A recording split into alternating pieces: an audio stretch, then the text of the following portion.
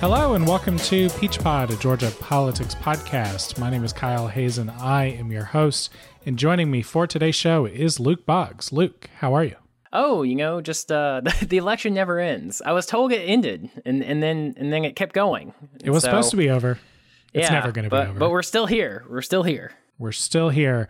And we are here today to talk about more elections as I discussed with Josh and Nabila last week. The two Senate races in Georgia are headed for runoffs, and because Georgia is always the center of the political universe, it is for control of the U.S. Senate, which is just amazing. I mean, yeah, it's like the whole conception of this show is Georgia's important and people should pay attention to it. And now we're undeniably right. So, we were ahead of the curve on this. So on today's podcast, we are going to talk about early positioning in this race, the way in which Jon Ossoff and Raphael Warnock are positioning themselves on the Democratic sides of these two races as they try to unseat the two incumbent senators, Kelly Loeffler and David Perdue. We will also talk about one of the main ways in which Loeffler and Perdue are positioning themselves, and that is to call into question the results of the presidential election, which is just great. They called for Secretary of State Raffensperger to be fired earlier this week while saying that he failed to deliver transparent elections, but without giving any evidence or any clear reasoning that they felt he failed to do that.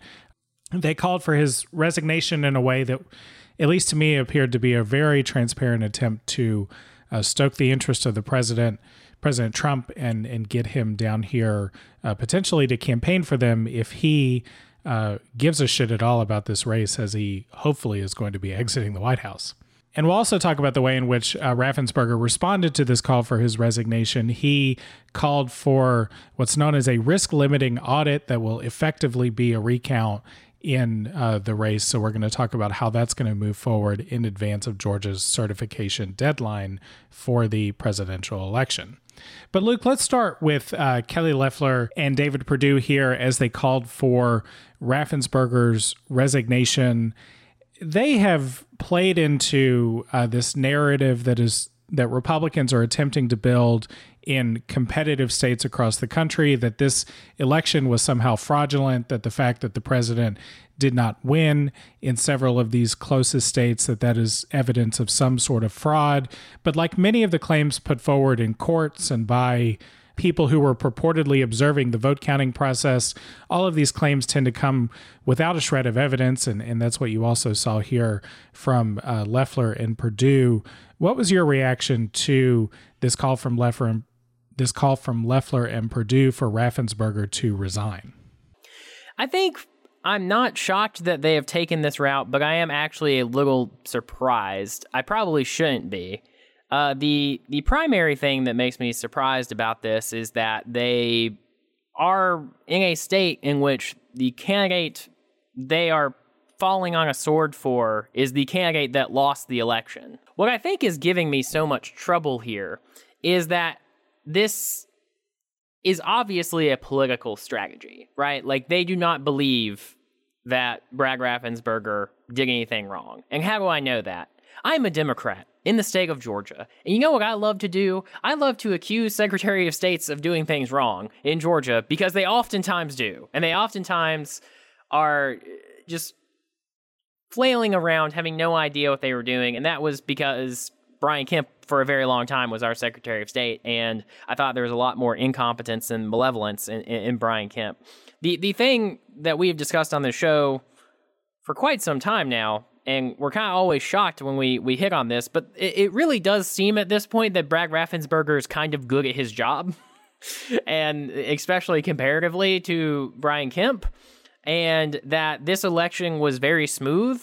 The wait times around the state for the general election were incredibly short, especially by comparison. I mean, there were places that had longer lines, but the average wait time was pretty low throughout the state.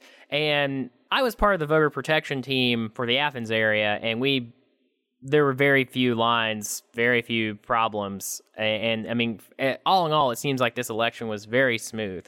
The count has been slower of absentee ballots for Georgia standards, and I think there's really two big reasons for that. One, I mean, just the astronomical increase in absentee ballots, and unlike some other states, we didn't go back into session and say, hey, here's a little bit more money, Brad, to deal with all these absentee ballots.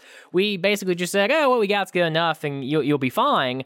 And, I mean, most of the state was fine. Like, it's just a couple counties that are huge and have way more ballots than they've ever dealt with. And so it's just like, these are just not big problems. I think what is very, very transparent to, I think, most people is that Perdue and Loeffler's complaint is that Raffensperger did too good of a job. He made it too easy to vote in the state, and so Democrats were able to win because in Georgia, one of the principal things that had been keeping Democrats from winning were all of these administrative barriers to voting and all of the, just how willing are you to do it? Are you willing to stay in a 5-hour line? And a lot of people weren't because they had lives and jobs to get to. But this year, since there were far less problems in that way, it was far easier to vote through different methods, Democrats were able to win. And I think they don't like that because they don't like democracy. They like their, one state rule where the only people that can vote easily are Republicans. So, as I said last week on the show, as we watched President Trump try to come up, spin up these instances of fraud to explain his loss and that absent the fraud, he would have been the winner. To me, that act that he put on just wasn't very compelling. And so to me, it didn't represent a very alarming or threatening trend from him. He lost the election by a lot. And there's just, to me, no viable path for him through lying and trying to bring Republican officials to his side. There's just no viable path for him to overturn the result of that election. And so I found it more amusing than alarming. The fact that you have Loeffler and Perdue continuing down this path, to me, is what's alarming. Because at this point, I kind of thought that there was this opportunity for Republicans to kind of cut their losses. They should recognize that Donald Trump was pretty much a disaster for them down ballot over the last 4 years, most notably in the 2018 midterms. They could let him go. I would argue against that, not this year. Not this year, but they suffered no consequences this year. No, but I think that they suffered. I think the consequence was suffered in 2018 when their gerrymandered House slipped away from them. But in any event, I mean, he's a drag on them just beyond individual election results. He's also a public opinion drag. And they could have just let that go. But they have decided, I think you see this decision in real time from Perdue and Loeffler, that kind of conspiracy theory, base-driven, fear-mongering politics is the politics that they want moving forward. And most immediately for Loeffler and Perdue, they see that kind of politics as the way for both of them to win these runoffs. And I don't think that you can put that toothpaste back in the tube during this runoff or in the next election cycle, or when you have another Republican running for president in 2024. And so to me, it's alarming that this was a very significant loss for President Trump, a very significant loss for a presidential incumbent against a challenger. And I thought and hoped it would have been a stronger sign for them to kind of ditch this politics, and that's just not what's happening. Yeah, I mean, I agree with you, and that's what I was trying to articulate at the beginning, is just like, Trump lost Georgia. Like, they don't want to admit it, and there's only one, I think there's two logical options in this moment. One, they actually believe this. Because, I mean, at this point, so many Republican voters do, when you poll Republican voters, And I mean, this is just the ecosystem they're in now. So maybe they buy it. Maybe they think Brad Raffensperger is part of the Democrat conspiracy. I don't know. I think that's the less likely option. The one, and this is where I'll slightly push back at you, I don't know if they want this to be the politics, but I think they think this is the only politics in which they win. Because, and this is, I think, the framing in which this runoff election has to be looked at. It is not a persuasion game, it's a turnout game. Like, runoffs in Georgia never reach the same turnout potential as the general elections, even midterms. It's significantly lower. And so, I mean, considering that in mind, I don't think Perdue or Loeffler think they need to change one person's mind They just need to get people that voted for them to vote for them again.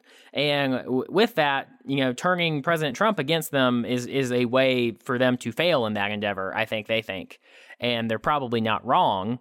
And unfortunately, that is leading them to behave the way they are because they think nothing matters. I mean, the thing that I really think we're seeing with all the Republicans who are not just condemning Trump on this is they think it doesn't matter. They think that, Trump's little Twitter fingers are the most powerful force in American politics, and that if they go against that, they will be punished for it. Whereas if they just humor him for a week or two, there will be no consequences to that, which I think is very, very wrong. I think they I mean, this is just quite obviously them choosing Trump over country, right? Like, Trump is more important to them than the country because they want to make Trump happy so he doesn't tweet at them than to do anything else because they think, and the sad, unfortunate truth is they are probably right, that is how they keep their job and they keep their first name of senator.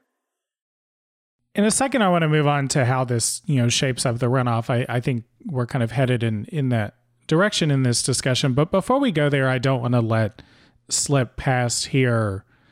Democrats have been very critical of the administration of elections in this state over the last few years. Most critical, I think, of Brian Kemp when he was Secretary of State and the things that he did regarding elections, but also pretty critical of Raffensperger. And I had a sort of a gut reaction seeing Loeffler and Perdue's statement that there would be some people who say, there's this negative reaction from Democrats to Loeffler and Perdue's statement, but they weren't complaining 2 years ago when Stacey Abrams lost a narrow governor's race and refused to concede. I didn't want to let this slip past without putting it out front that Democratic criticisms of the administration of elections have frequently come with evidence. They have brought that evidence before courts and requested very specific remedies. And even Stacey Abrams' view of her sort of non-concession in the race to Governor Kemp was largely more a criticism of those policies and the broader system of administering our elections, and not this claim that somehow the count was fraudulent or that somehow there was this, this sort of nondescript foul play that robbed the election from Stacey Abrams.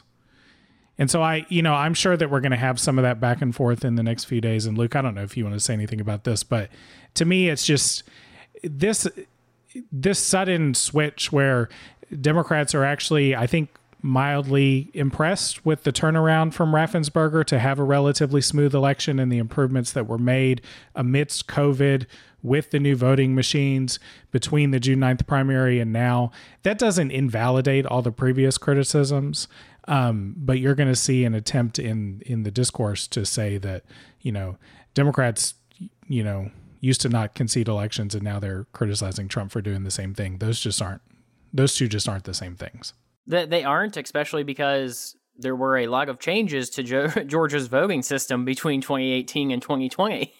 So it's just not even the same environment. It's not the same Secretary of State, and it's not a Secretary of State who is running for governor in the governor's race. So that makes it a lot different. Like, Brad Raffensperger was not out here filing a press release saying the Democrats hacked Georgia's voter files a couple days before the election. So yeah, I think it's a completely different environment.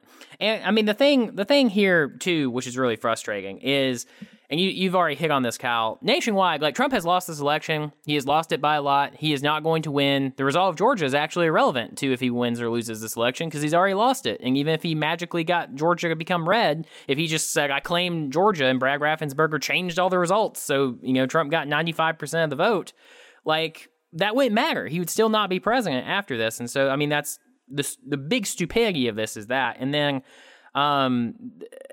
what frustrates me about it is that, like, the margin is closer than a lot of other places.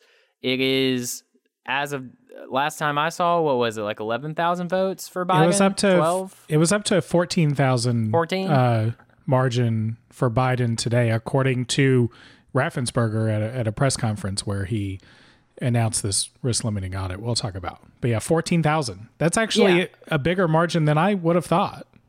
Yeah, I mean, it is for me too. This is a respectable win for Biden. It is in the, the range in which you can request a recount, and Trump can request one. I think it's fine if he wants to do it. It's going to, cost us a lot of money. I wish we had a law like Wisconsin where you have to pay for it if you want one. But it's just so pointless. It's so pointless. There's been a long history of recounts in this country since 2000, and I mean, they just change a handful of votes. Like, it's very rarely changed enough to flip an election, if ever. And so, I mean, this is it's a vanity exercise, and Perdue and Loeffler are prioritizing Donald Trump's vanity over good policy and letting this country move on because he's a loser. And what they are saying is, we identify with the loser. And I just think that's a strange strategy, which, again, unfortunately might be successful. Yeah, I think, Luke, even more alarming for me is not even necessarily that they're siding with Trump and trying to stoke his ego, but that they also view this as a valuable political tool for them in the runoff. Let's talk a little bit about the recount that is going to happen. So we're recording on Wednesday, and on Wednesday afternoon, Secretary of State Raffensperger announced that he was ordering a risk-limiting audit of the presidential race, and that because the margin of Biden's apparent victory in the state is so narrow, that risk-limiting audit is in effect going to be a hand recount of more than 5 million votes, all of the votes that were cast in this state. A little sort of like background to kind of set the stage here, and then we can talk about what this means politically. So risk limiting audits are this new procedure that's being put in place along with the new voting system that Georgia authorized in 2019.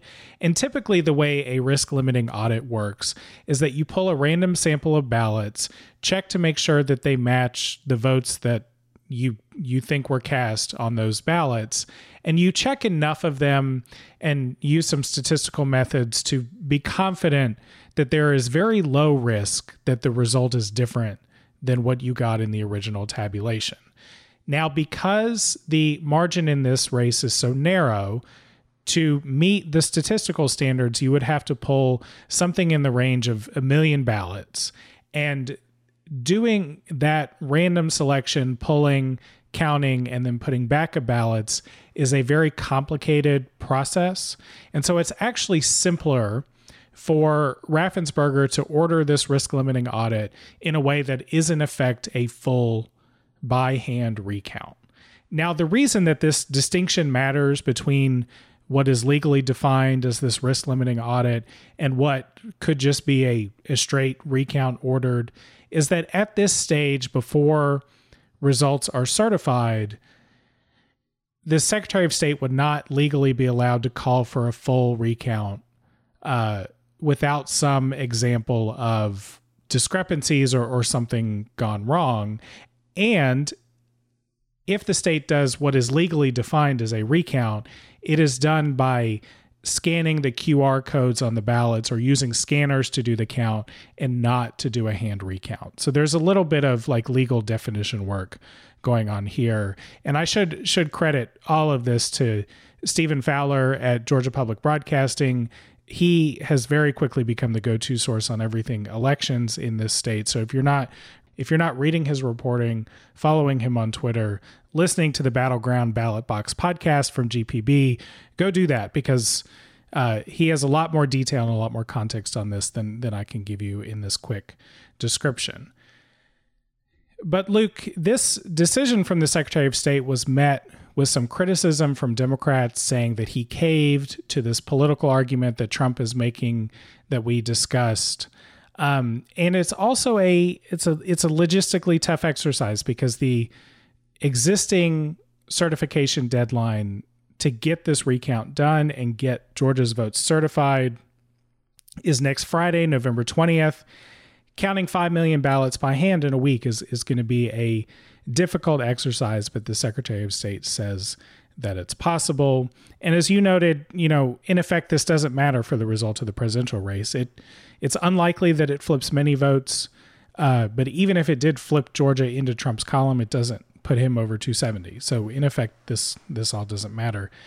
Luke, despite that, this was kind of a big news item today. But do you have a strong reaction either way to Raffensperger calling for this recount? I mean, it's a waste of time and money, and it's Brad Raffensperger prioritizing Donald Trump's vanity over everything else. I mean, the positive argument I would give, and this, I'll be fair, this could be genuinely where he's coming from, because sort of a lot of Brad Raffensperger's tone and his employees' tone has been, we have done a really good job and we are tired of your criticism, and so we're just going to be completely unimpeachable and we're going to go above and beyond what we're required to do just to shut y'all up.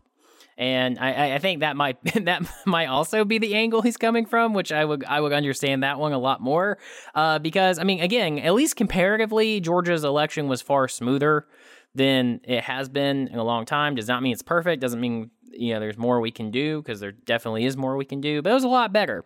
And I think Raffensperger has a lot of room to be frustrated by all the stuff that's happening here and all the ways in which they're just... I mean, I don't understand this message anywhere, but I especially don't understand it in Georgia, because especially coming from Perdue and Loeffler, it's not like they're saying, like, we should have won our elections and we shouldn't be having to do these runoffs. Because I almost would understand that more if they were like, there was so much fraud, we shouldn't even had to have runoffs.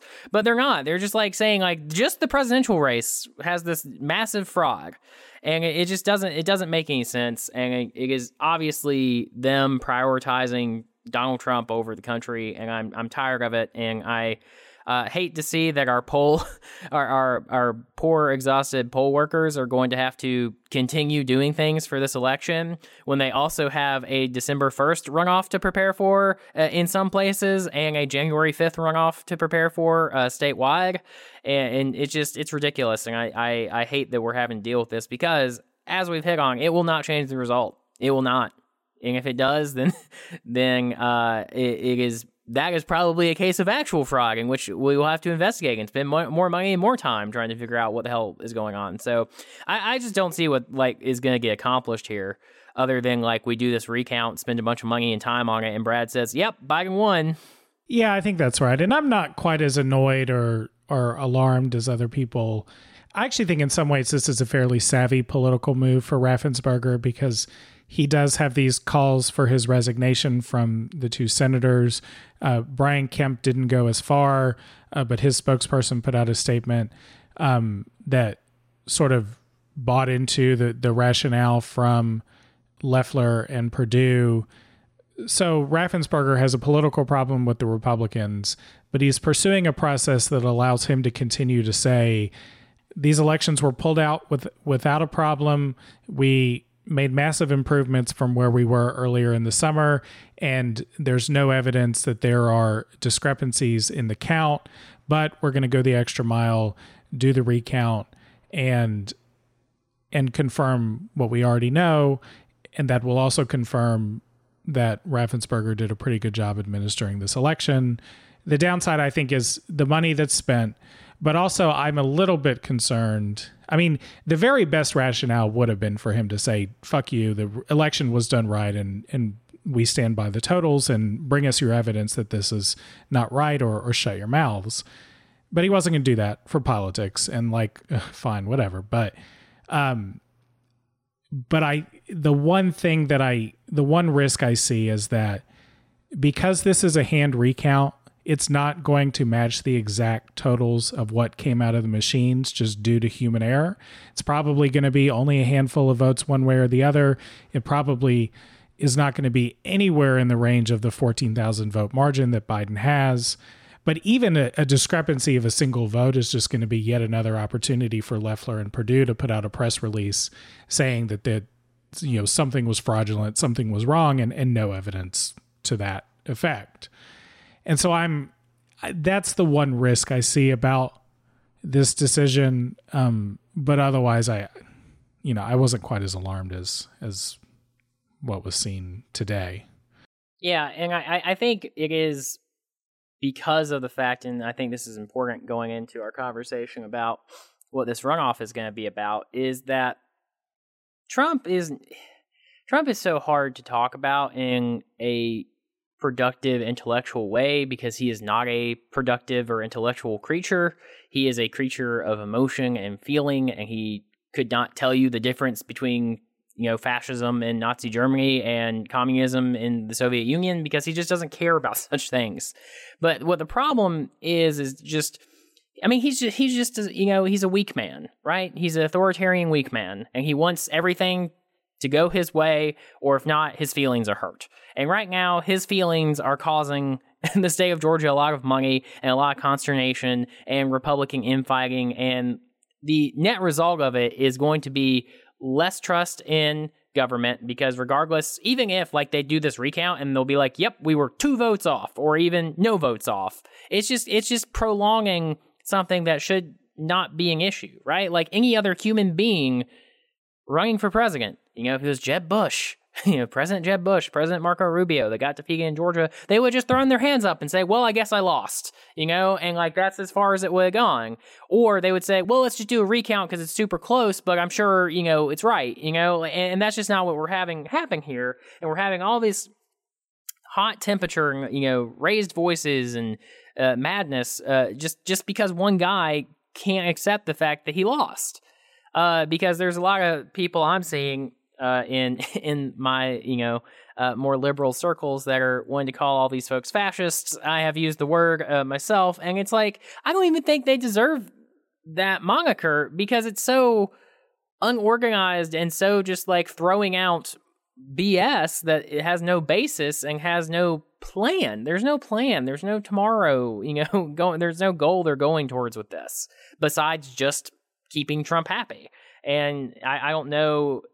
I don't know what to take of it. I think the thing that makes this so hard, and I think this is what really goes into what the next 2 months looks like, is that I don't have a good analysis of, is this them just trying to make Trump happy, or do they genuinely believe this? And once Trump is out of the equation, will they continue to push ideas like this? And that is what I'm really unclear on from Perdue and Loeffler. I think it's evidence that I think their own personal beliefs are largely irrelevant, but they think that this conspiracy theory politics motivates a big enough section of the base, and it plays into their larger argument about Democrats being radicals.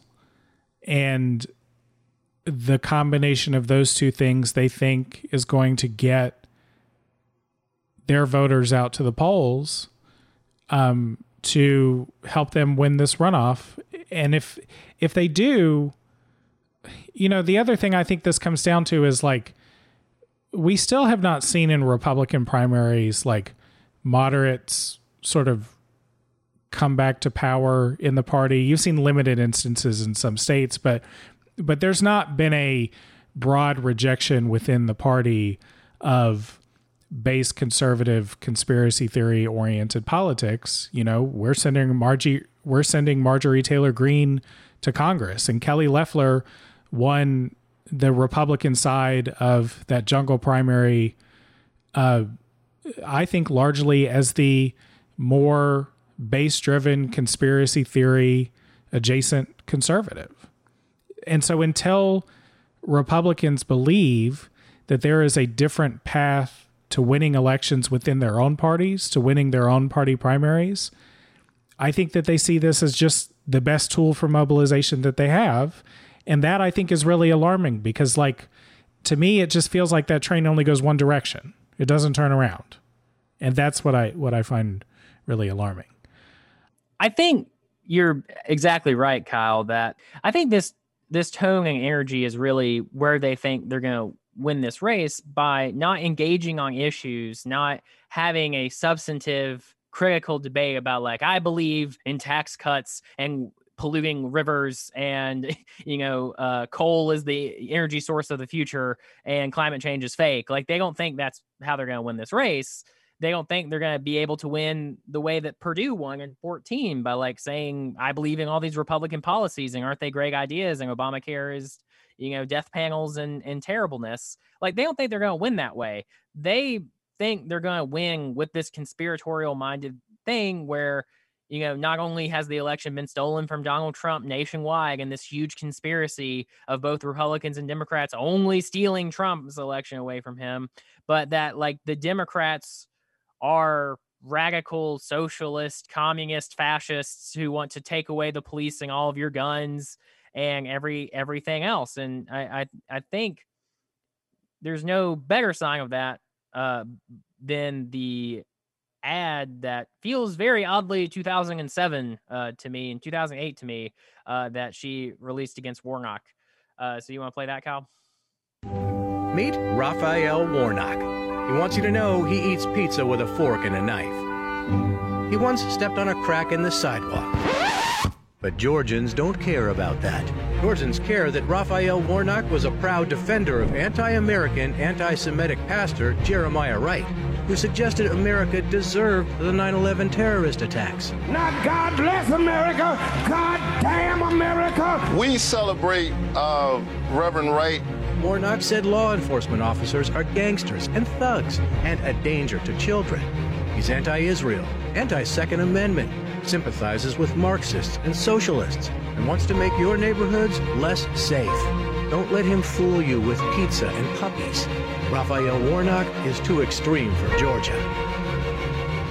I don't even know what to make of ads like this, and that's really what these campaigns have become, because I feel like at the beginning of these races, and I do mean like the beginning, like back in January, prior to COVID and prior to a lot of the temperature raising, that they were trying to make more substantive arguments, and I think they just have absolutely no faith in those, and then you combine the fact that this is going to be a runoff, and they think the only way they're going to win this thing is by pissing every one of their voters off to the point where they are not, just going to the polls casually, but they are racing to the polls to try to like be the first ones to vote for them, to vote against all these crazy things. Because there was no substantive policy in that ad at all. There was no, I'm Kelly Loeffler and I would like to do X. There's no even Raphael Warnock wants to do Y, and I think that would be bad.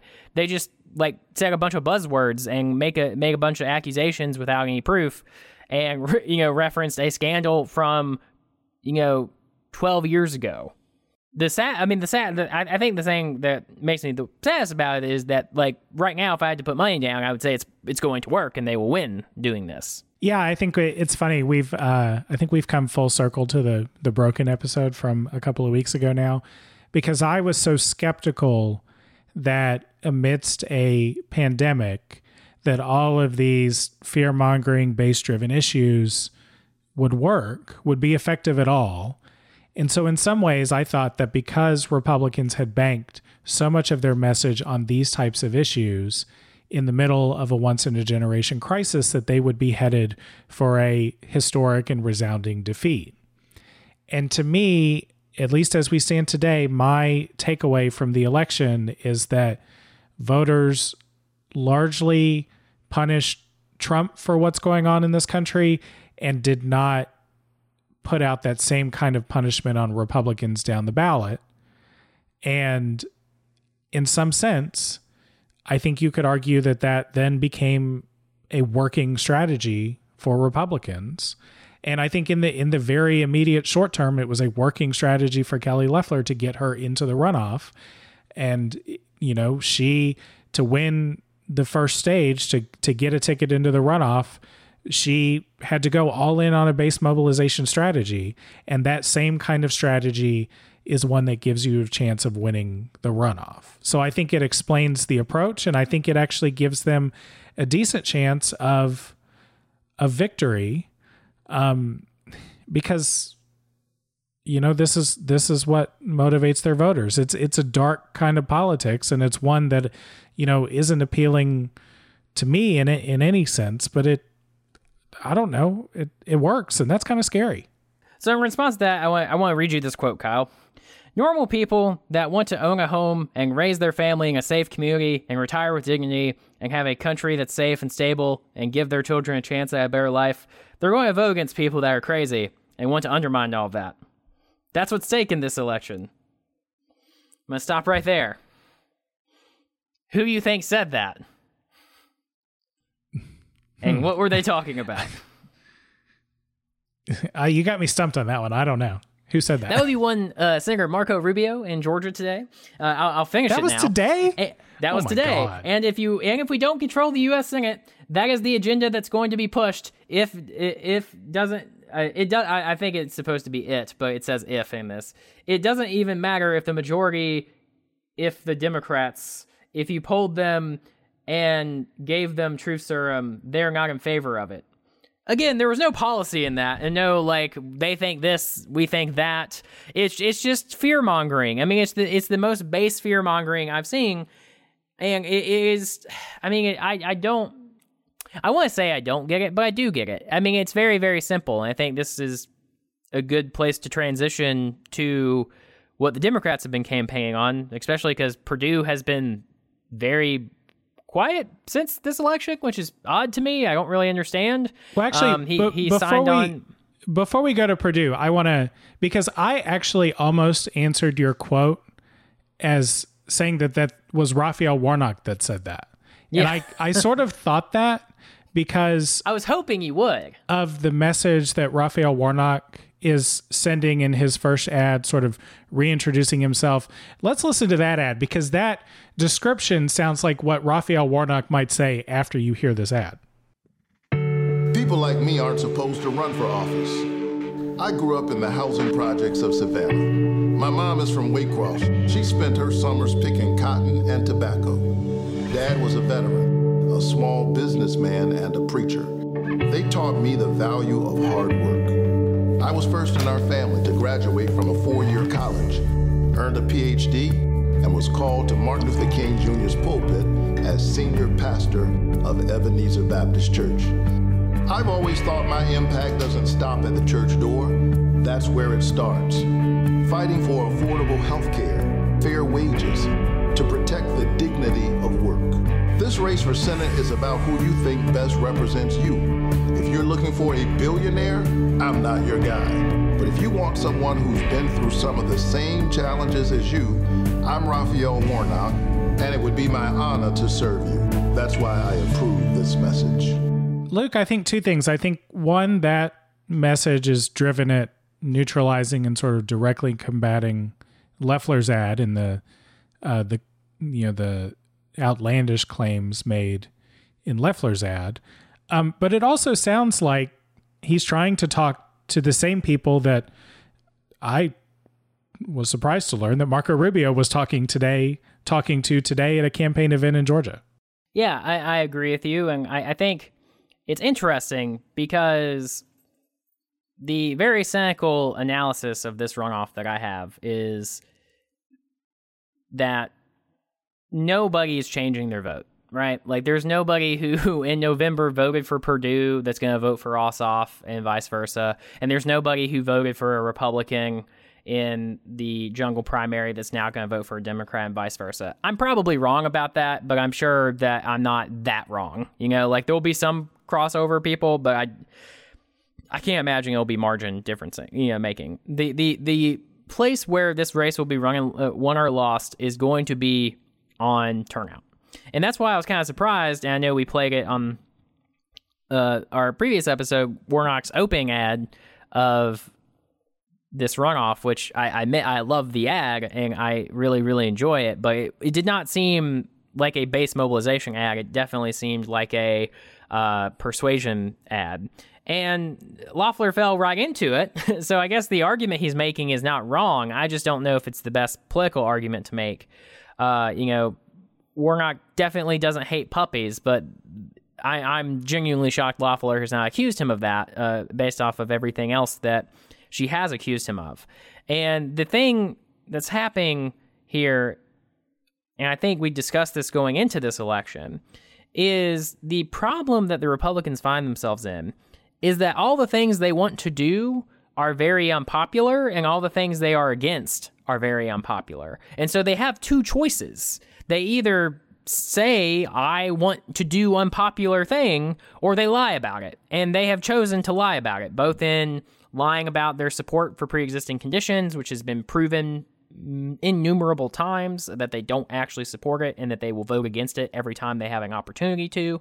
And they will lie about what their opponents believe and want to do, because if they confronted that head on in a fair fight, they would lose that fight, and they understand that. And so that's why they just like throw up their hands and say, my opponent is a communist, and, you know, and also, I mean, they're a communist and a rioter and work with terrorists. Like, I mean, it's just like, it's incomprehensible, but it's effective, because it's just like, well, that seems bad. And so people, you know, they're hoping their base will be fired up by it. And I think for a large part, they have been.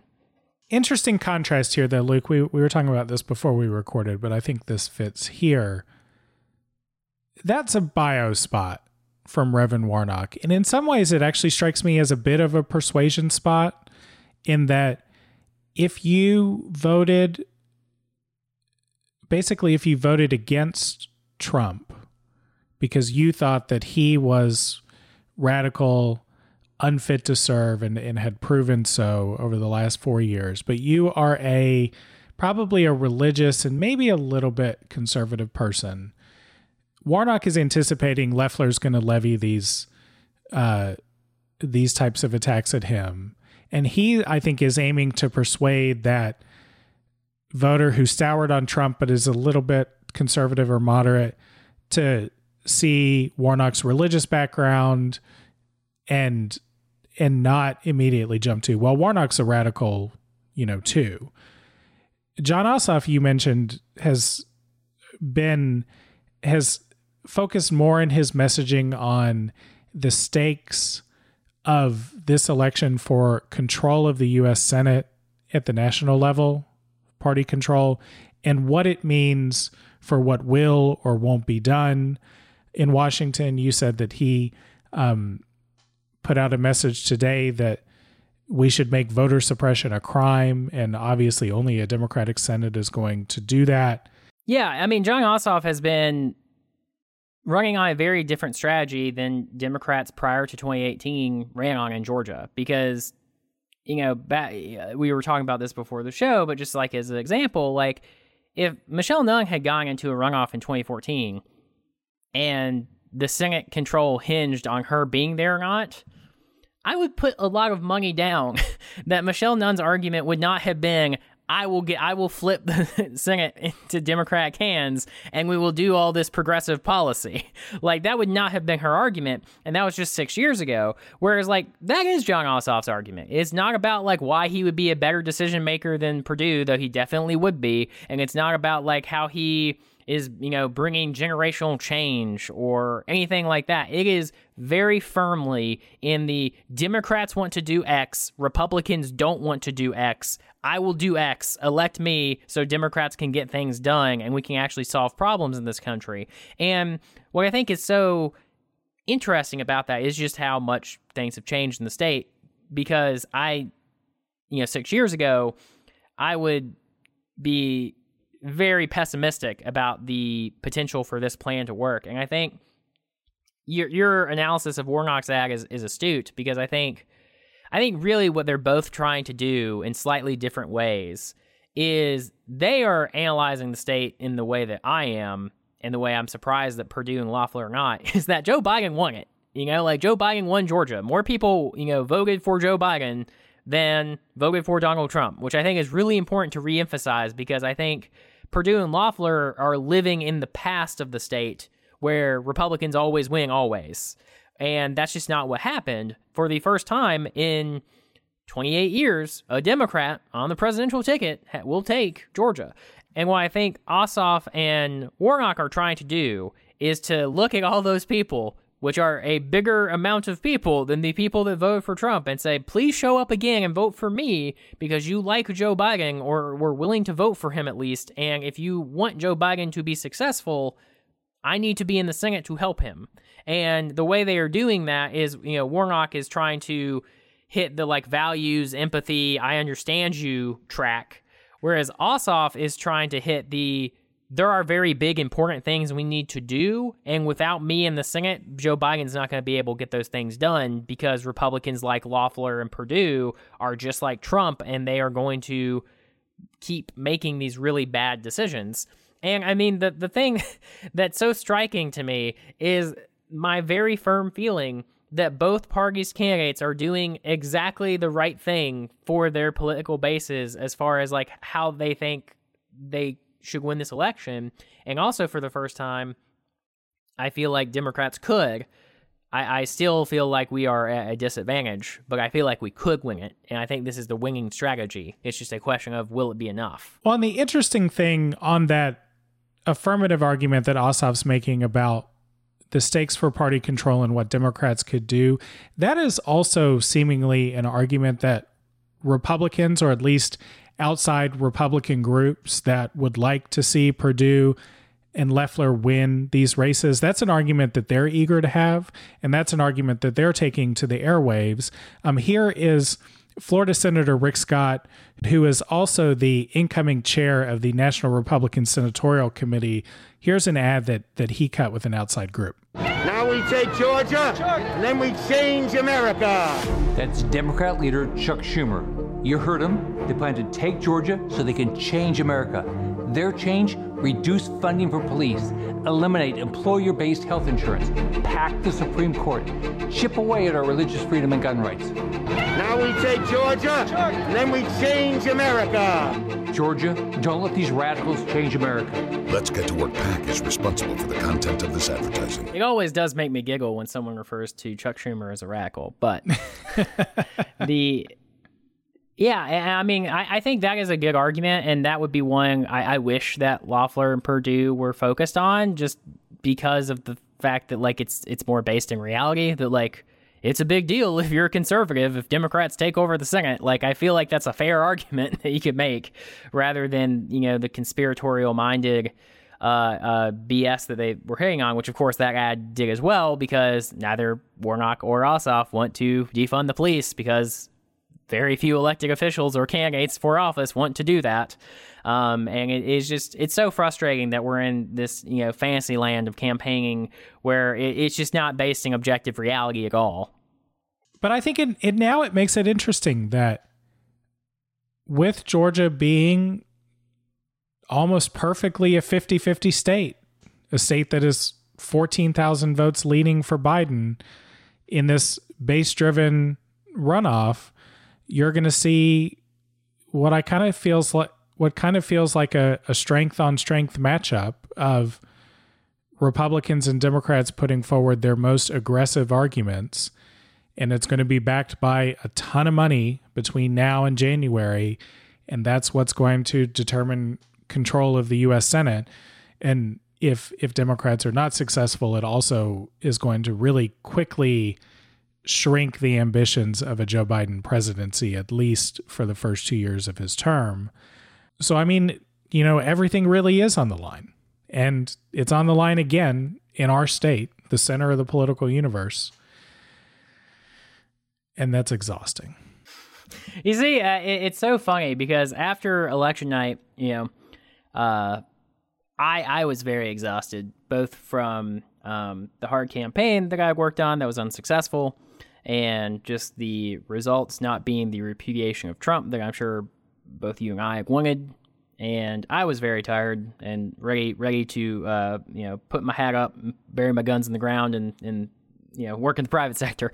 But the fact that it is coming down to Georgia really has validated a lot of the work that I've done in the state, and a lot of my friends have done in this state for years. It makes it feel like that it does matter, because I was feeling like things did not matter on, you know, last Tuesday, and now it's very clear to me that they do, and that our work is purposeful.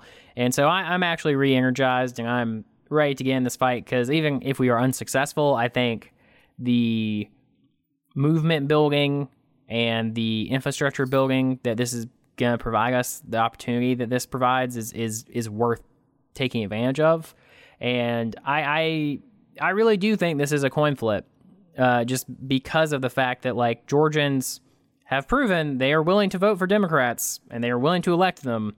And I think the amount of energy that the folks working on the ground have is more than enough, combined with outside investment, to to make this possible. It's just a question of, what does the electorate want? Like which side wants it more, because historically speaking, the president's party does not do well in runoffs and specials right after an election. But I really am hoping that this can be the exception that proves the rule, just because the stakes are so high. And I really think even people who don't vote in this election will acknowledge just how important it is, and that it actually matters, because this this is not a situation where we could have 48 instead of 46 senators. So it's no, this is for control. This determines all the marbles. And so on that sense, I think it is a really unique political science experiment, because it's very, very rare where you can say with absolute certainty, this election will determine who controls the Senate, period.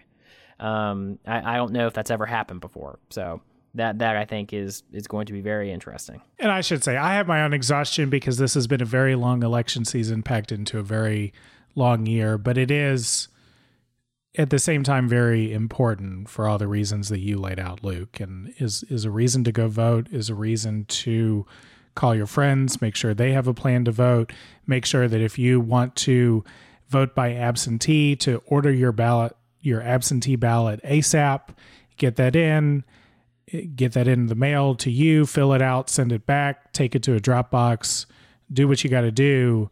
January 5th is going to be here before we know it. Send Joe Biden a good New Year's present. Yes, I think that's a New Year's present Joe Biden would really appreciate. And Luke, I think that's a good place to close. So it was good to talk again post-election. I'm glad to see that you're reinvigorated and ready to get back out there. And listeners, it's going to be another wild 2 months, but that's what we do here. Georgia is finally the center of the political universe as it deserves to be. Finally, we've been it since 2017. That's why I guess I'm that's exhausted. true. Yeah, I guess in a lot of ways we were a precursor to some of these conversations, but now it's undeniable. You could have argued back then. Now you can't. First runoff of the Trump era, last runoff of the Trump era. Jon Ossoff, present for both. Oh, that is a fascinating factoid. Yeah, and that's where we'll leave it. So we'll talk to you again soon, listeners. Go Dogs. Go. I'm going to cut that. That's our show for today. If you like what you heard, subscribe to Peach Pod. Thanks as always to our fantastic interns, Olivia Bauer, Peyton Childers, and Kelly Dobso for their help researching this episode. Until next time, take care, y'all.